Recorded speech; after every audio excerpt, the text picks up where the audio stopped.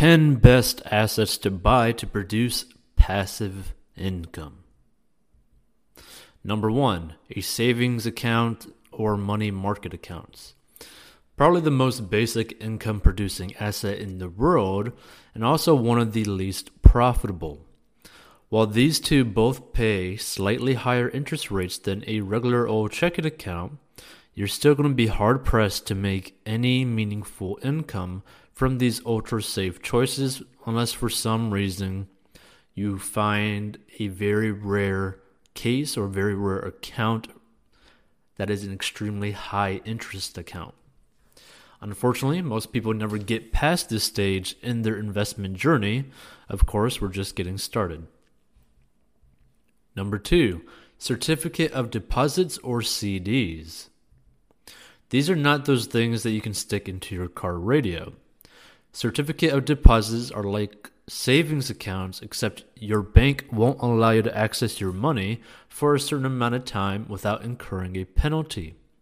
Banks like CDs because they get to keep and use your money for a longer amount of time without having to hold your cash on hand, and in case you get a wild hair to buy the latest infomercial special.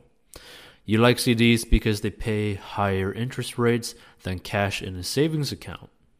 And welcome to the world of investing. In today's low interest rate environment, you're lucky to find a CD paying any more than about 2%. And while you might not even beat inflation at those rates, CDs are FDIC insured up to $250,000, so they're risk-free. And they're still better than high-interest savings accounts because typically high-interest savings accounts are under 2%. Number 3, interest-paying bonds. Bonds are basically IOUs from businesses to investors. You invest a fixed amount into a bond and the company agrees to pay you a certain percentage back. Of course, this is a simplification. You can purchase bonds from all sorts of entities, including companies, aka corporate bonds, large stable companies, investment-grade corporate bonds, small ultra-risky companies, junk bonds, the federal government, treasury bills, sections of the federal government, agency bonds, state and local governments, municipal bonds, foreign companies or governments, which is foreign bonds. Interest rates obviously vary significantly depending on your type of bond in the current interest rate environment. But in general, you can expect bonds to yield anywhere from 1 to 4%. Still not really that great, but it's still an option. Investors typically enjoy bonds for the stability of their fixed payments and the stability of the underlying price of the bond itself. While stocks tend to fluctuate wildly in price, the price of bonds is much more stable by comparison. Number 4, dividend-paying stocks. This is a really good one. Now we're getting to something with real wealth-building power. When you purchase stocks, many of those companies pay out a portion of earnings to shareholders on a regular schedule. These are called dividends, and ooh-wee, let me tell you, there is a few things more exhilarating than a big, fat, chunky check with your name on it, courtesy of your stock market investments. Typically, dividend-paying stocks are the larger, more established companies. In fact, there's a whole set of stock market darlings known as the dividend aristocrats who have earned their title by increasing dividend payouts for 25 consecutive years or more. Currently, Procter & Gamble and Dover Corp are neck and neck, with 61 and 62 straight years of dividend increases, respectively. The percentage rate of dividends varies by company.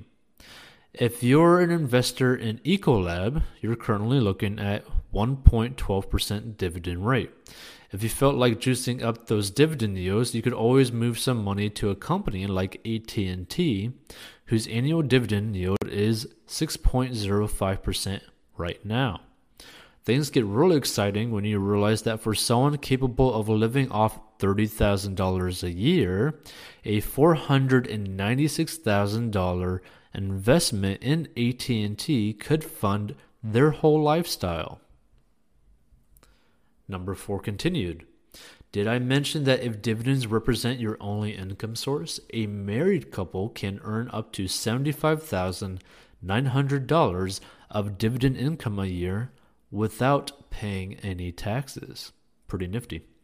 The easiest way to gain some dividend exposure is through index funds, like Vanguard or even Betterment. Yep, index funds pay out dividends too, which makes sense when you consider the index includes these same dividend-paying companies. Currently, my favorite index fund is Vanguard's VTSAX, which is paying dividends at a little less than 2% due to the market's historically high prices and growth of many large technology stocks, which aren't currently paying dividends. Number 5, peer-to-peer lending. Come on, you didn't think I'd keep this list to usual old advice, did you?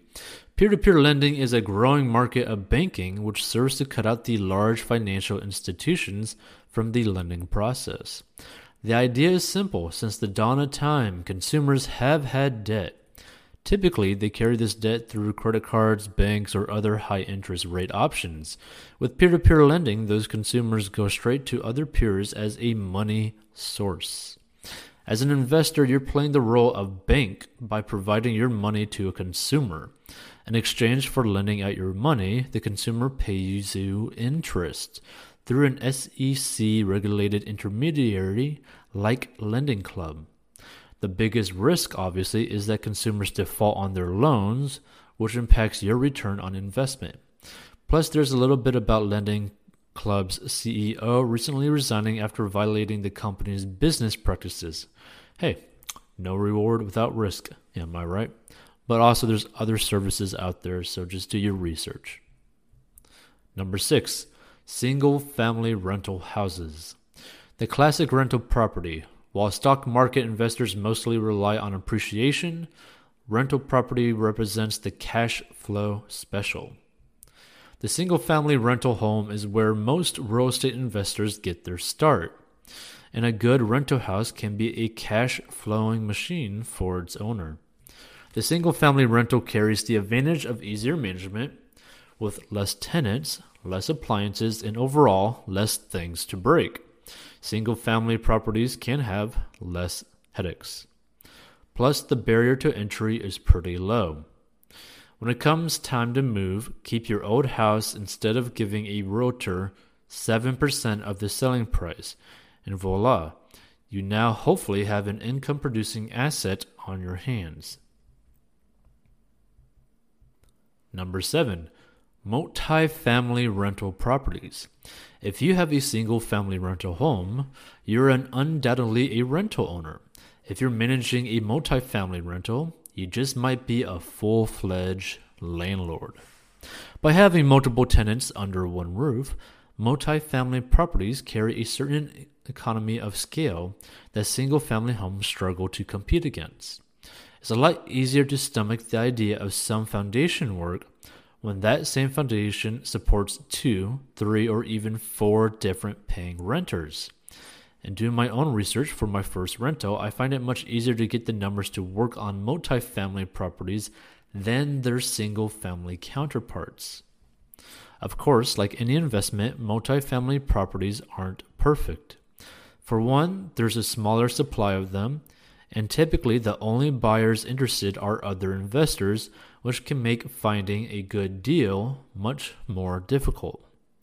They also carry more risk. They usually cost more money, require larger initial capital outlays, and you're more exposed to location-related risk when you have multiple rentals at one address, rather than spread across several locations.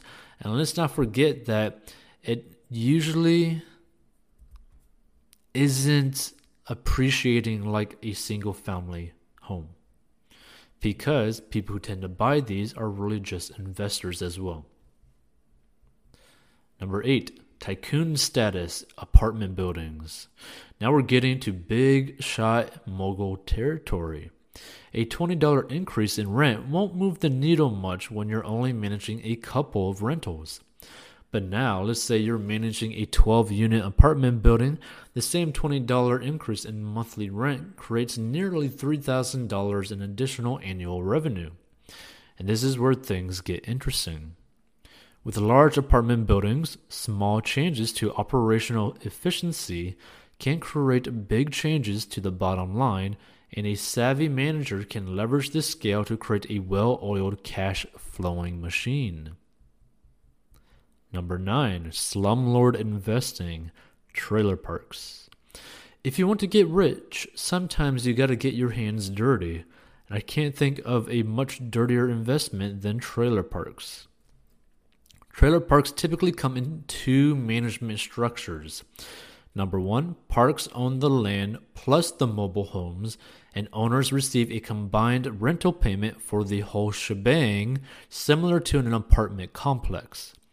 This obviously carries the concern that tenant in trailer home number 69 accidentally blew up your home when cooking up this week's batch of no healthy stuff. So this investment idea makes me a little nervous. But number 2, what I find more attractive is the other, more common trailer park setup where park investors own the land and the tenants own the actual mobile homes while paying monthly rent for their trailer's lot. Now, this obviously transfers the risk of property damage to the owner, and the lot rentals still offer really attractive rates compared to other real estate options. So what sort of returns are you looking at with a trailer park investment? But you're probably not looking forward to collecting rent from trailer park residents, which brings me to the next advantage of this asset class. With the ability to squeeze so many lots on a single property, rental prices per lot are relatively low to the property's overall value, which lets you adopt the property manager approach similar to apartments. You supply a free lot to an on-site property manager so long as they deal with the dirty work, turning this potential headache into a surprisingly passive income-producing asset. Number 10, short-term rentals. With the rise of Airbnb, VRBO, and others, it's never been easier to rent out a place for a couple of nights. Some owners find it more profitable to rent out their property to a lot of different people over a short time, rather than the typical rental arrangement of a one single tenant for a long time. Of course, this comes with the added maintenance, wear and tear, and hospitality needed for managing lots of different customers, but the rewards can certainly pay off. Paula Pant completed a public Airbnb experiment on her blog, and good news, she found her rentals did earn more as short-term rentals. The catch, those increased returns were mostly the result of good old-fashioned sweat equity. On the other hand, investors like Ziona have successfully used short-term rentals to build up a rental empire and reach early financial freedom. Like any investment worth its weight in risk, your mileage may vary. The bonus, vacation rentals. While some investors certainly have success producing income from their vacation rentals, I found these things tend to be a bit of a trap for most investors. This irresistible idea of owning a slice of luxury usually causes vacation properties to sell at a really high premium and carry some heavy ongoing operating costs. This might be fine for the rich dude willing to pay for his dream getaway, but it puts a real squeeze on the investor looking for an income-producing asset. IMO, vacation rentals tend to be a nice way to offset the cost of owning a luxurious second place rather than a solid income-producing asset. Still here? Get a free stock below worth up to $500 by simply joining Robinhood. Learn the 4 steps to make money online using just a phone and a computer and a PowerPoint. Watch the next episode and go learn more about money. Check out our YouTube, like other videos, and subscribe. Our podcast is 40 Bucks as well, so you can listen to that wherever, and feel free to leave a review there. Our Instagram is at 40 Bucks as well. Feel free to submit questions to us. And our website is 40bucks.com, where you can learn more about money. Hit the like button to inform us this has been helpful to you or that you like it. And hit the bell and set it to notify you of future episodes. We will try to upload daily, but no matter what, there will always be at least one episode weekly. Now go learn how to make some money. And subscribe, and we will see you in future episodes.